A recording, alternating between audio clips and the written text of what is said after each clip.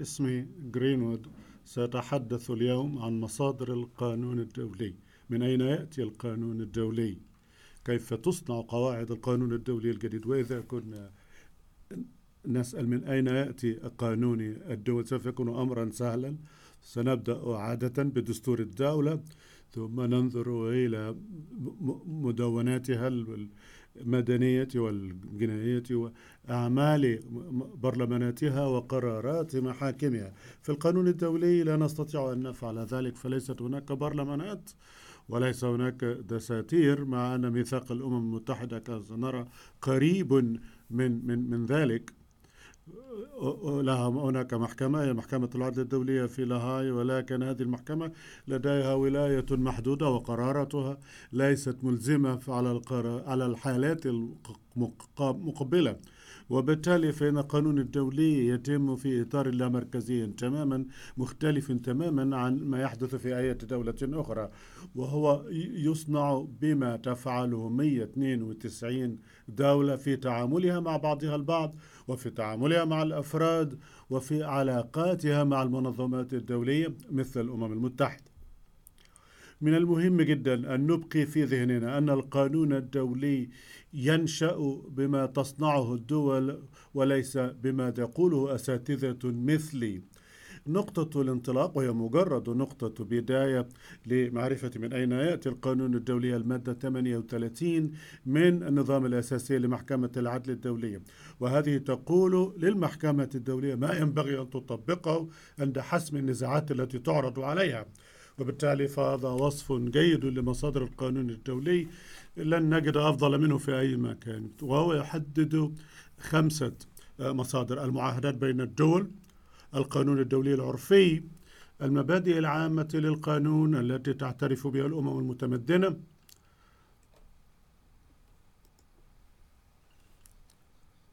والمصدران الآخران فرعيان: قرارات المحاكم وكتابات أكبر الأساتذة. وأتذكر أنني عندما كنت طالبا أني سألت أستاذي من هم أكثر الناس تأهيلا، والإجابة كانت الذي يصحح امتحانك هو أكبر الأساتذة، ويجب ألا تنسوا ذلك. وهذه مشورة ونصيحة مفيدة جدا. مع أن هذه القائمة في المادة 38 تعتبر غير مناسبة، هي بداية طيبة، ولهذا سأتحدث عن مصادر ال5 التي تتحدث عنها المادة، ثم أرى إذا كانت هناك أشياء أخرى. ومع أن القائمة في المادة 38 تبدأ بالمعاهدات، فإنه من الأفضل بالنسبة لنا أن نبدأ بالقانون الدولي العرفي، وهناك سببان لذلك. فهو أقدم المصادر، وهو المصدر الوحيد الذي يولد قواعد تلزم كافة الدول بشكل يكاد يكون آليا. المعاهدات كما سنرى تعمل بشكل مختلف. القانون العرفي الدولي ليس مصدرا مكتوبا، مع أنه عادة ما كان يكتب بعد الحدث. هو أساسا قانون غير مكتوب وقواعد غير مكتوب تطورت على مر الزمن. القانون العرفي الدولي يتطلب عنصرين: أولا، ينبغي أن تكون هناك ممارسات للدول واسعة ومنتشرة. هذه الممارسة لابد أن يعززها ما نسميه الرأي القانوني. الرأي القانوني يترجم عادة على أنه يعني اعتقاد وإيمان بالالتزام القانوني. لا يكفي أن الدول ينبغي أن تفعل شيئا بشكل عادي، ينبغي أن تفعل ذلك لأنها تعتقد أن عليها التزاما قانونيا للتصرف بهذا الشكل. كما قالت محكمة العدل الدولية منذ حوالي 40 عاما في قضية بحر الشمال والرصيف القاري، لابد لهذه الإجراءات أن تكون ممارسة مستقرة، وأن تكون منفذة بشكل يدل على أن هناك اعتقادا بأن هذه الممارسة ملزمة لنتيجة وجود قاعدة تتطلبها. والدول المعنية لابد أن تشعر أنها تقول وتفعل ما يرقى إلى أنه التزام قانوني.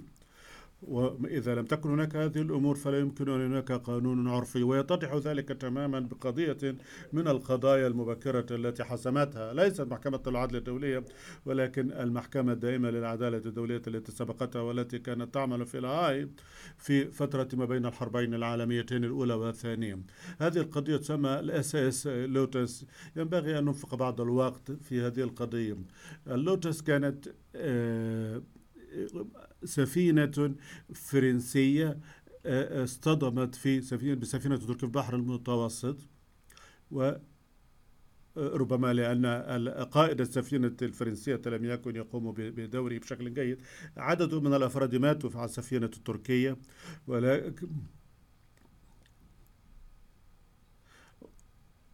وتم القبض على المسؤول عن هذه السفينة وتوجيه تهمة القتل إليهم.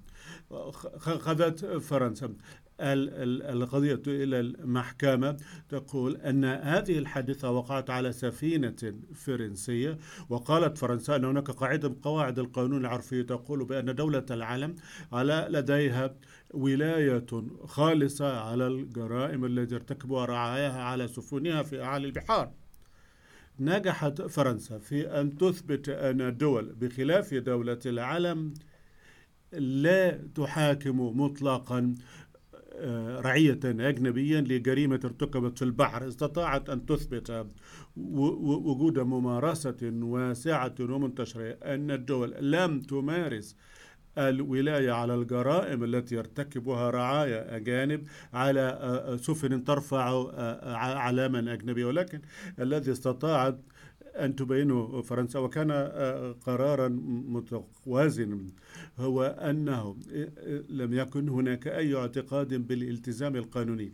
لم يثبتوا أن الدول لم تحاكم لأنهم اعتبروا أنهم لا يسمح لهم بالمحاكمة، ولهذا السبب خسرت فرنسا القضية بهامش بسيط. وبالتالي فإن لوتس مع أنه تجاوزتها الوقائع لا تزال تذكرنا بأنه لا يكون هناك قاعدة للقانون العرفي الدولي إلا إذا أمكنك أن تثبت وجود رأي قانوني وممارسة قانونية. وبطبيعة الحال فإن العكس هو صحيح. لا يمكن أن تكون هناك قاعدة للقانون الدولي تستند إلى الآراء فقط، لابد أن يكون هناك الممارسة. وأيضا ناقشت المحكمة الحالية محكمة العدل الدولي في الفتوى التي أصدرتها في عام 96 حول ما إذا كان من القانوني استعمال الأسلحة النووية. المحكمة استمعت إلى سلسلة طويلة من البيانات في شكل قرارات للجمعية العامة، وفيها أوضحت الدول أن استعمال الأسلحة النووية غير قانوني. هذا كما قالت المحكمة دليل على وجود رأي قانوني في هذا الصدد، ولكنه في حد ذاته ليس واسع الانتشار ولا تمارسه الدول على النحو، ويعارضه ممارسات أخرى للدول. حقيقة أن عدد الدول تمتلك أسلحة نووية وأنها وحلفائها قد أوضحت أنها يمكن أن تكون على استعداد لاستعمالها في ظروف معينة. وإلى جانب ذلك الذي وجدته المحكمة وأنه ليس هناك ممارسات كافية من الدول تولد قاعدة من قواعد القانون العرفي تحظر استعمال الأسلحة النووية. لابد أن يكون هناك الأمران، ولكن ليس من السهل فهم أي من هذين العنصرين. وبالتالي فيما يتعلق بالممارسة من المهم أن نتذكر أن الممارسة هي ممارسة الدولة، وليس كما يظن البعض ما تقوم به وزارة الخارجية. ليس فقط ما تقوم به وزارة الخارجية، ولكنها تتضمن ما تقوم به البرلمان الدولة والتشريعات التي يصدرها البرلمان وقرارات محاكم الدولة. على سبيل المثال لنفترض أن المرأة كان ينظر إذا كان هناك قاعدة للقانون العرفي الدولي بشأن السيطرة على صيد السمك من جانب الدولة الساحلية. ممارسة الدولة الساحلية تتضمن البيانات التي تصدرها الحكومة التي تؤكد سيطرتها على المياه المحيطة بالدولة، والتشريعات التي تصدرها البرلمان في تلك الدولة. على سبيل المثال قانون مصايد الأسماك، والذي يقوم تشريعات لصيد الأسماك على بعد 200 ميل من الساحل، وقرارات المحكمة في محاكمة صيادي الأسماك الأجانب الذين تم القبض عليهم لممارسة الصيد في هذه المنطقة. الممارسة ينبغي أن ننظر إليها في مجموعها وككل. ما الذي يحدث إذا كان هناك تفاوت بين ما تقوله الدولة من ناحية وما تفعله من ناحية أخرى؟ رأينا أنه في قضية الأسلحة النووية اعتبرت المحكمة أن هذا الفرق فرق قاتل، ولكن الأمر لا يسير بهذا الشكل دائما. فلننظر على سبيل المثال قاعدة قانون الحكم العرفي التي تحظر استعمال التعذيب، هي مستقرة، ومحاكم كثيرة قالت أن هناك حظرا شاملا لاستعمال التعذيب، وهناك قاعدة في القانون العرفي الدولي بهذا المعنى، ونحن ممتنون جميعا لذلك. ولكن إذا فتحنا تقرير منظمة العفو الدولية على سبيل المثال كل عام، نرى أن منظمة العفو الدولية تتهم دولا كثيرة بممارسة التعذيب أيا ما كان ما تقول هذه الدول علانية. ما الذي يعني هذا؟ هل هناك ممارسات واسعة النطاق من جانب الدول؟ ولهذا السبب أنه ليست هناك دولة تزعم أن لديها الحق في القيام بالتعذيب. إما أنها تقول أن ما يفعلونه ليس تعذيبا، أو أنهم ينكرون قيامهم بالتعذيب على الإطلاق. في ظل هذه الظروف الذي لدينا في الواقع هو ممارسة تبدو على هذا النحو. عدد كبير من الدول يدين التعذيب ولا يمارسونه. مجموعة أخرى من الدول تدينه علنا ولكنها تمارسه بينما تنكره. والمجموعة الثالثة تدين التعذيب ولكنها تسعى إلى أن تبين أن ما تفعله يقع في نطاق استثناء للقاعدة ضد التعذيب، ربما لأنه لا يشكل تعذيبا في حد ذاته. في هذه الظروف الذي لدينا في الواقع هو إدانة مستقرة ودولية للتعذيب تكفي لإنشاء قاعدة من قواعد القانون العرفي الدولي. المحكمة الدولية في حالة حول استعمال القوة بين نيكاراغوا والولايات المتحدة، وهي ليست حالة تعذيب، عقبت على النحو التالي: قال لكي نستنتج وجود قاعدة للقانون العرفي الدولي، ترى المحكمة أنه يكفي أن سلوك الدول ينبغي أن يكون متفقا بشكل عام مع هذه القاعدة، وأن أمثلة سلوك الدول الغير المتفقة مع هذه القاعدة ينبغي أن تعامل على أنها انتهاكات لهذه القواعد وليس على اعتبار أنها اعتراف بقاعدة جديدة. هذا إذا اكتشفت بالنسبة للتعذيب أن دولة تقوم بالتعذيب، فإن الجميع يدين هذه الدولة لأنها تنتهك قاعدة من قواعد القانون الدولي، ولا تقول أن القانون يتغير بأي شكل من الأشكال. ثم انتقل إلى الرأي القانوني. قرأت عليكم من قبل تعريف هذا الرأي القانوني من جانب محكمة العدل في حالة بحر الشمال، ولا بد لي أن أقول أنني لا أظن أن هذا التعريف مرضٍ تماما. أولا، من الصعب أن نفكر في وجود دول المنشآت المصطنعة وأن لديها معتقدات. الشخص فقط هو الذي يمكن أن يكون لديه معتقدات. عدد من قواعد القانون الدولي ليست قواعد تفرض التزامات، ولكنها تسمح، تقول بأن الدول يمكن أن تفعل ذلك بدلا من أن تقول لا ينبغي أن تفعل ذلك. وانظر على سبيل المثال قواعد القانون الدولي العرفي التي بدأ من الأربعينات، والقائلة بأن كل دولة ساحلية لديها سيادة على الرصيف القاري وقاع البحر المحيط المتاخم لأراضيها. ممارسة الدولة التي أدت إلى هذه القاعدة يظن عموما أنها بدأت عند إعلان الرئيس ترومان رئيس الولايات المتحدة في عام 1946، ولكن لا أحد يظن أنه عندما قال الرئيس ترومان أن الولايات المتحدة لديها السيادة على رصيفها القاري أنه أو أي شخص آخر في الولايات المتحدة اعتقد أن الولايات المتحدة ملتزمة ومضطرة إلى المطالبة بهذه السيادة. الذي كانوا يفعلونه هو تأكيد حق على الرصيف القاري. وفضلا عن ذلك، إذا بالغنا في أهمية معتقدات الدولة فإن القانون لا يمكن أن يتغير، لأن الممارسة الوحيدة التي تغيره هي ممارسة لا تؤيدها اعتقاد بوجود التزام قانوني في المقام الأول.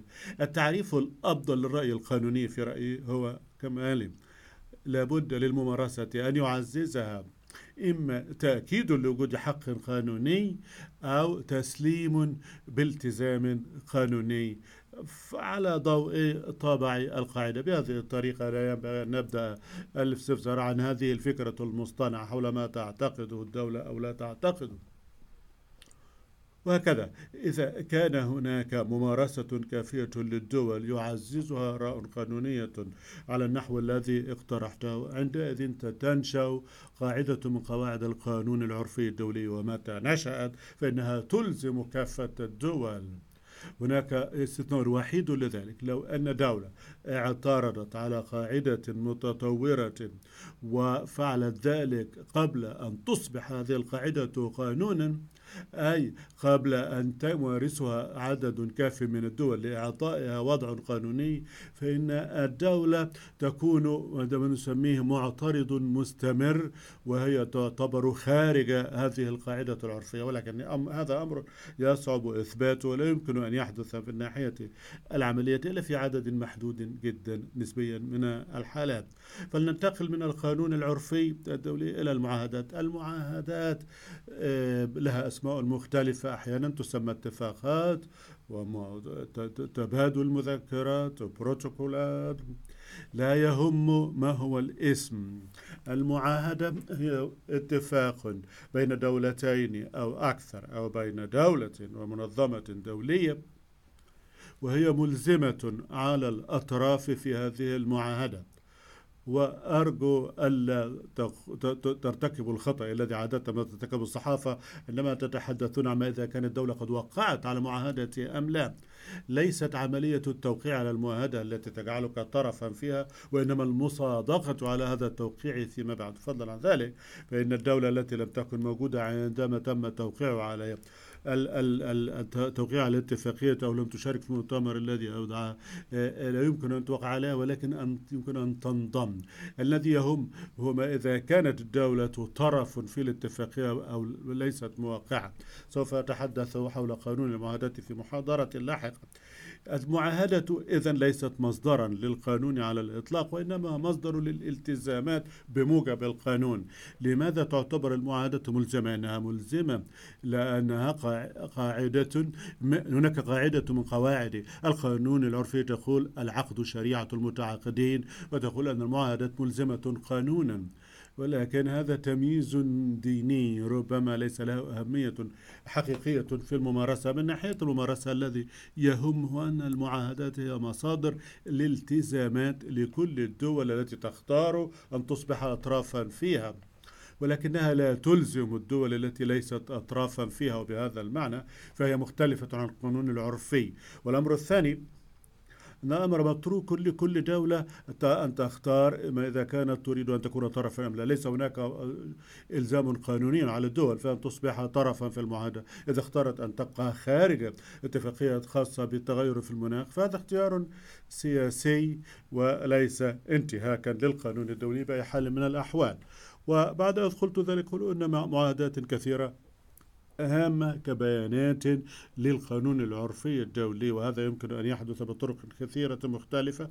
أوضحها أنه إذا كانت المعاهدة تدون القانون غير المكتوب القائم، وكثير من المعاهدات الدولية اتفاقية فيينا للعلاقات الدبلوماسية على سبيل المثال كان الهدف منها دائما أن تكون مدونة وبشكل محدد الذي يلزم الدول، ليس المعاهدة إلا إذا كانوا أطرافا فيها، وإنما قاعدة العرفية، لأن هذه المعاهدة دليل على وجود قانون عرفي، ولكن هذا تمييز ليس كبيرا. متى كتبت ما كان غير مكتوب فإنك تكون عمليا قد غيرت القاعدة، لأنه منذ ذلك التاريخ فإن كل من يناقش هذه القاعدة سوف يفعل ذلك في سياق تفسير الكلمات المستعملة في أحكام المعاهدة.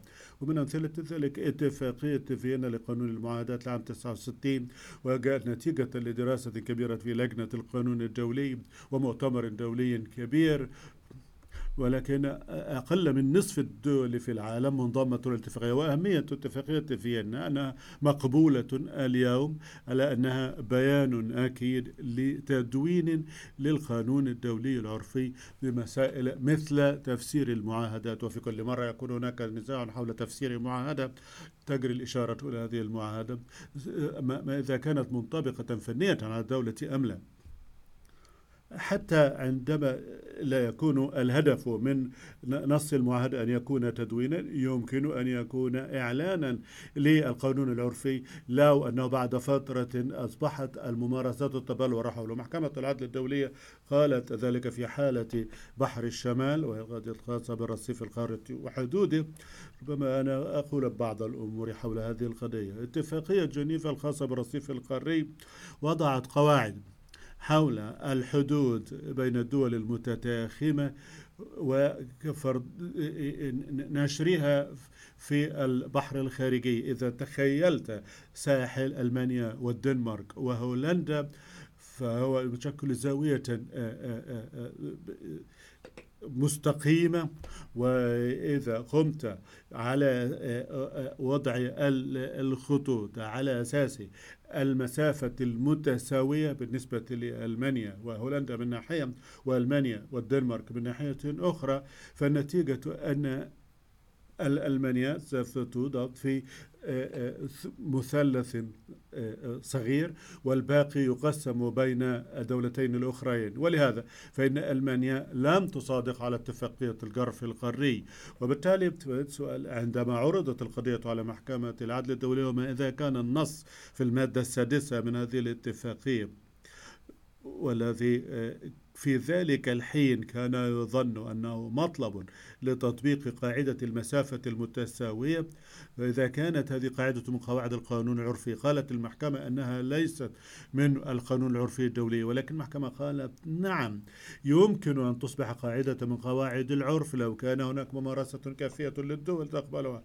وقالت المحكمة ما يلي: مع أن مرور فترة زمنية قصيرة ليس بالضرورة أو في حد ذاته جزء من تشكيل قاعدة جديدة للقانون العرفي الدولي على أساس ما كان أساسا قاعدة لم تكن مدونة عند صياغتها، فإن مطلبا لا غنى عنه كما قالت المحكمة هو أنه في إطار الفترة المعنية وإن كانت قصيرة أن ممارسات الدول بما في ذلك الدول التي تتأثر مصالحها بشكل خاص كان ينبغي أن تكون واسعة وموحدة بالمعنى الذي تشير إليه الحكم، أي أنه لو أن الدول كانت كلها تصرفت كما لو كانت المادة السادسة ملزمة لها، فإن المادة السادسة أو القاعدة فيها كانت ستصبح جزءا من القانون العرفي، ولكن ليس هناك شواهد على ذلك. ولهذا نجحت ألمانيا وهولندا والدنمارك خسرت هذه القضية.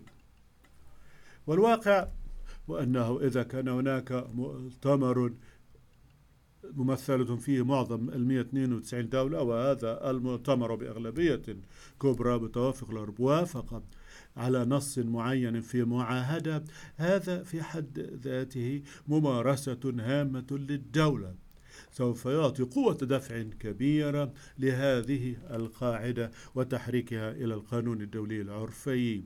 عدد كبير من المعاهدات على سبيل المثال بالنسبة للإرهاب وصنع الغارات والصراعات المسلحة قد دخلت عالم القانون العرفي الدولي على هذا الأساس.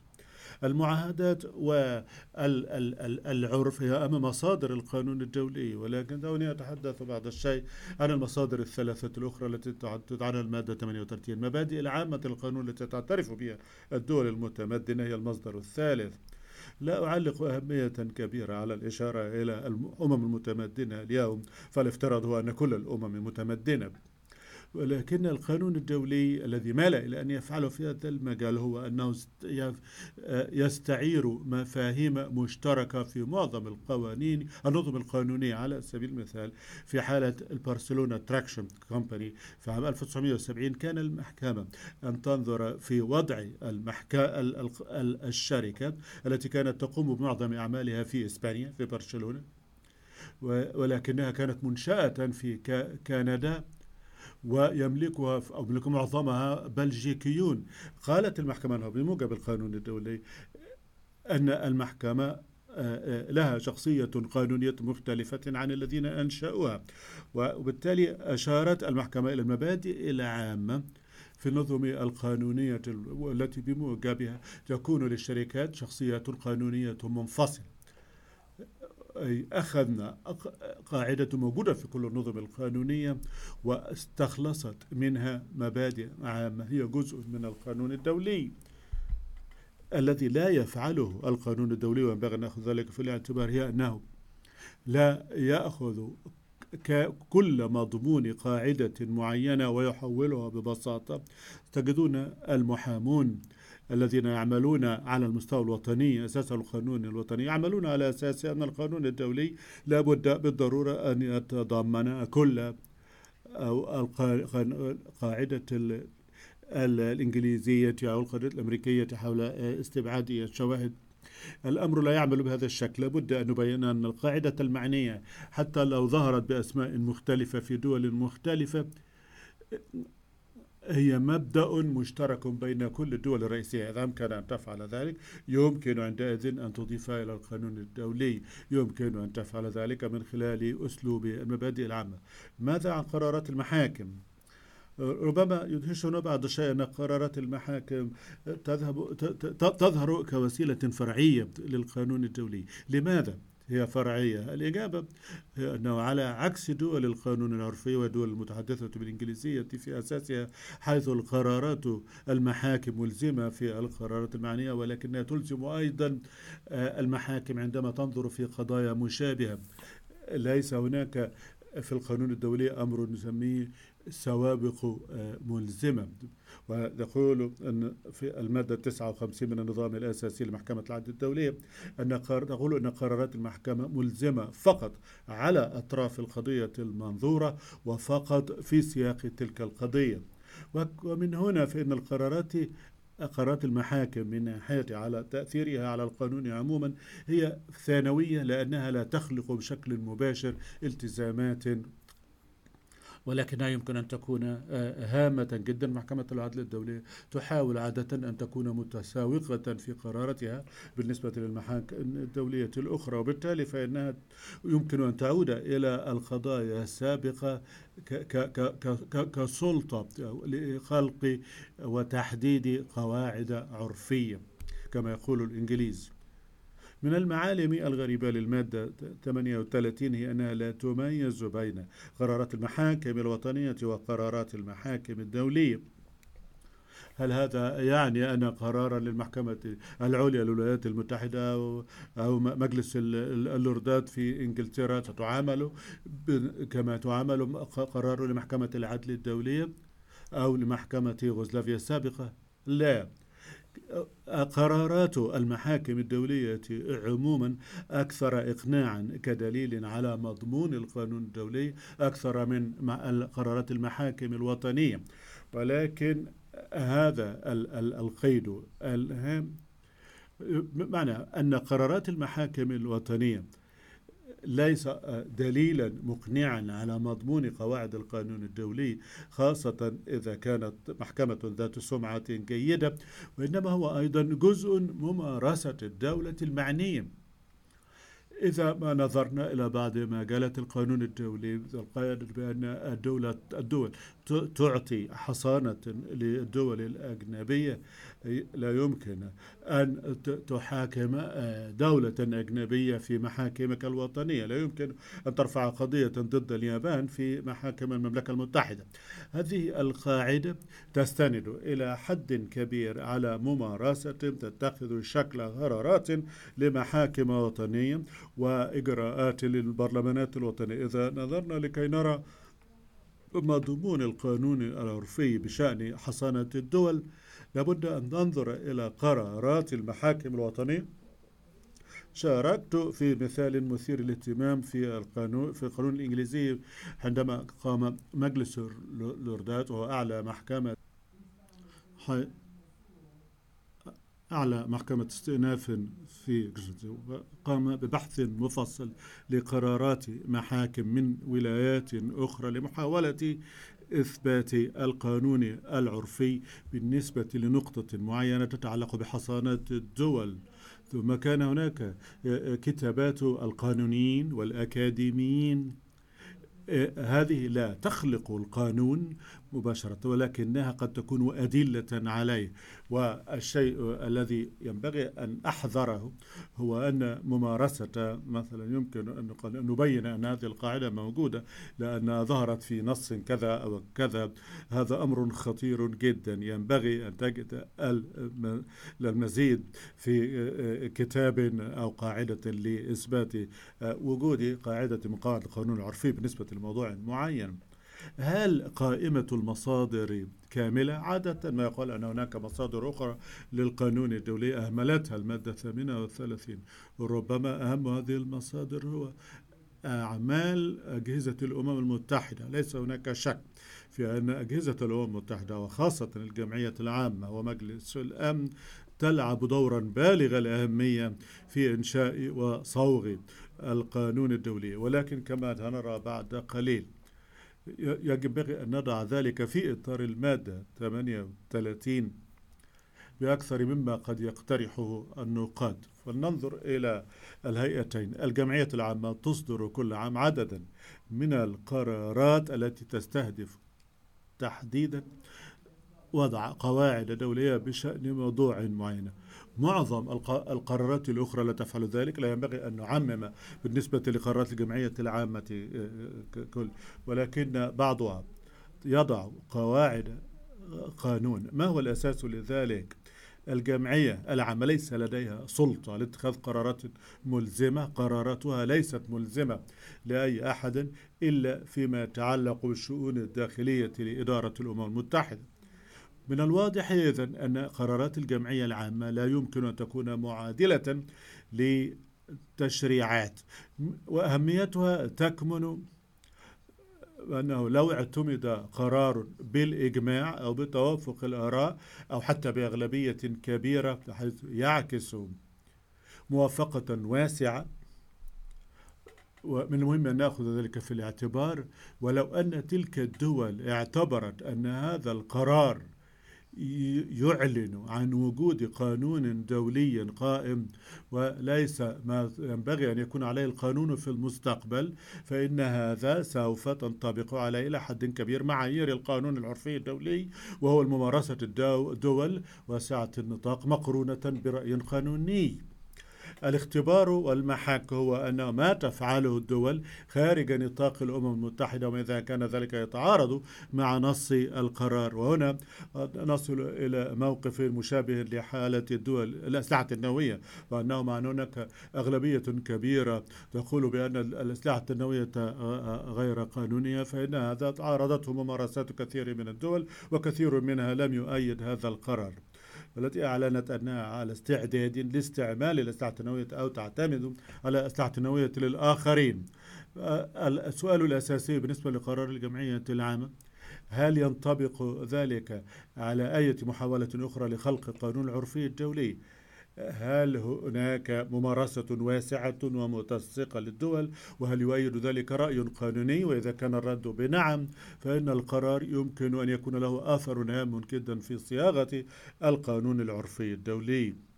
قرارات الجمعية العامة يمكن أن تكون هامة بشكل آخر. كثير منها في السنوات الأخيرة ألحقت بها نصوص مشروع معاهدات تم التفاوض بشأنها تحت إشراف الأمم المتحدة، والقرار يوصي الدول باعتمادها. اتفاقية لمكافحة التعذيب التي اعتمدت في الثمانينات جاءت نتيجة لمبادرة من هذه المبادرات، وكثير من معاهدات مكافحة الإرهاب تمت بنفس الطريقة. الجمعية العامة يمكن أن تلعب دورا هاما في عملية صنع المعاهدات. بطبيعة الحال المعاهدة ذاتها هي التي تخلق الالتزام، ولكن لا ينبغي أن نقلل من أهمية الجمعية العامة في تحريك عملية صنع المعاهدات هذه.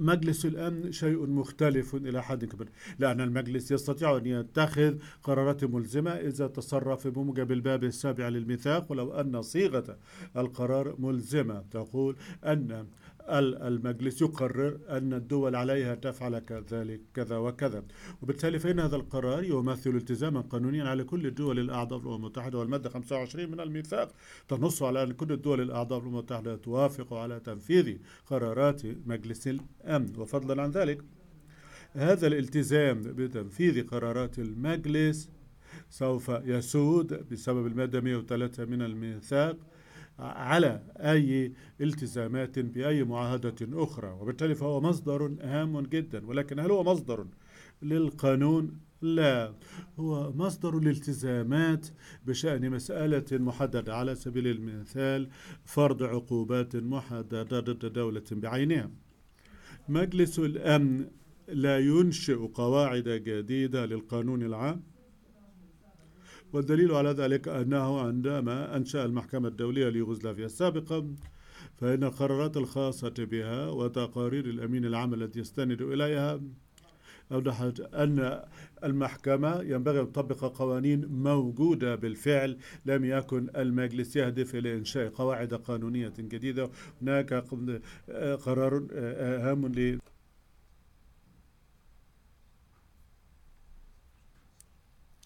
لغرفة الاستئناف في المحكمة الدولية الجنائية في قضية تسمى تاديتش في 1995 تتعامل مع هذه النقطة. ولكن لا ينبغي أن نقلل من أهمية قرارات مجلس الأمن في تحديد التزامات على الدول.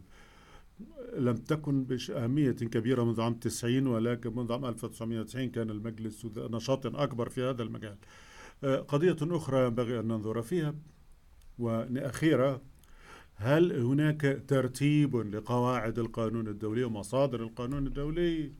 هذا يجتذب خلافا كبيرا وكتب حولها الكثير، ومعظم الكثير يثير اللبس لدى الناس ولا يساعد. فليس هناك شيء مضموني في هذا.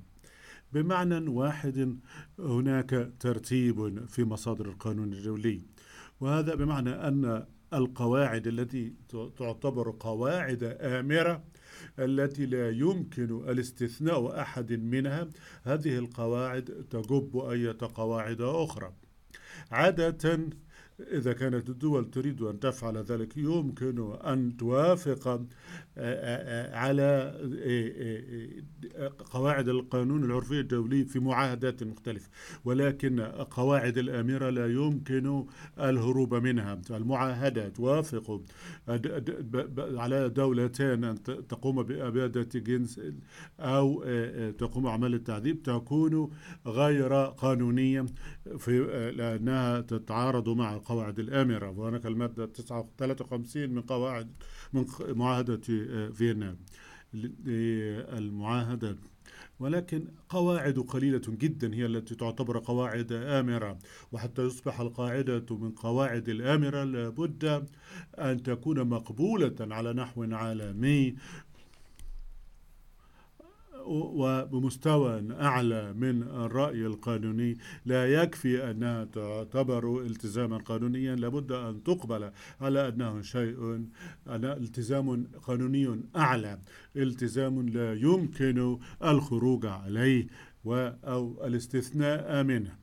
لو كانت هناك قاعدة من القواعد الآمرة وتنطبق عليها هذه المعايير فهي تجب كل القواعد الأخرى، ولكن كما قلت عدد قليل جدا من القواعد هي التي تعتبر قواعد آمرة، منها حظر العدوان، حظر الإبادة الجماعية، وحظر التعذيب والرق، هي الأمثلة الرئيسية لذلك. وفضلا عن ذلك ينبغي أن ننظر بعناية لما إذا كان هناك صراع بين قاعدة آمرة وقاعدة أخرى من قواعد القانون الدولي. على سبيل المثال، حظر التعذيب هي قاعدة مطلقة، قاعدة آمرة. أي قاعدة تسمح بالتعذيب تتعارض مع هذه القاعدة. ولكن من الأسئلة التي ثارت، هل قواعد القانون الدولي التي تعطي حصانة من ولاية محاكم دولة معينة لمسؤولين في دولة أخرى تعتبر تعارضا مع الحظر على التعذيب؟ محكمة العدل الدولية ومجلس اللوردات رفضت ذلك قائلين ليس هناك تعارض بين قاعدة حول الحصانة من الولاية في المحكمة وحظر التعذيب. فحظر التعذيب لا يقول أين ستجري محاكمة قضية معينة أو من الذي سيستمع إليها. ينبغي أن نتشكك إذن بأن القول بأن قاعدة معينة ومستقرة تتعارض مع قاعدة من قواعد الآمرة وبالتالي تصبح غير صحيحة. هذا يمكن أن يحدث ولكنه لن يحدث كثيرا. وفيما عدا ذلك ليس هناك ترتيب لقواعد القانون الدولي على الإطلاق. هناك أمران ينبغي أن نأخذهم في الاعتبار. أولهما أنه يقال بعض الأحيان أن المعاهدات وضعها أعلى من القانون العرفي، وهذا ليس صحيحا تماما. المعاهدة تجب القانون العرفي الدولي ولكن فقط بين أطراف هذه المعاهدة. المعاهدة لا يمكن أن تغير حقوق والتزامات الدول الأخرى. وبينما الدولتان يمكن أن يتفقان في معاهدة أنه فيما بينهما سوف يستغنيان عن قاعدة من قواعد العرفية طالما أنها ليست قاعدة آمرة، لا يمكن أن تفرض ذلك على دولة ثالثة ليست طرفا في المعاهدة. هذا أمر واضح إذا ما فكرنا فيه. الأمر الثاني ذكرت المادة 103 من ميثاق الأمم المتحدة. المادة 103 تنص على الالتزامات بموجب الميثاق تجب التزامات بموجب أي معاهدة أخرى، ومن المقبول اليوم أنها تسود أيضا وتجب التزامات بموجب القانون الدولي العرفي. ولكن كل دولة في العالم جزء من الميثاق، والتزامات التي ينشئها الميثاق ذات طابع خاص، وبالتالي مع أنها تنطوي على عناصر ترتيب محدود فإنها لا تحدد ترتيبا في بالمعنى المؤسسي الموجود في كثير من الدول. تحدثت بسرعة عن مصادر القانون الدولي. قد يبدو من الصعب في بعض الأحيان أن نفعل ذلك، ولكنه من المهم أن نفهم إذا كنا نأمل ونفهم القانون الدولي ككل. هذه نقطة البداية في أهم مجال في فهم القانون الدولي، ومتى فهمت ذلك وأنا واثق أن تفعلون ذلك يمكنكم أن تحاولوا فهم المواضيع المختلفة في القانون الدولي.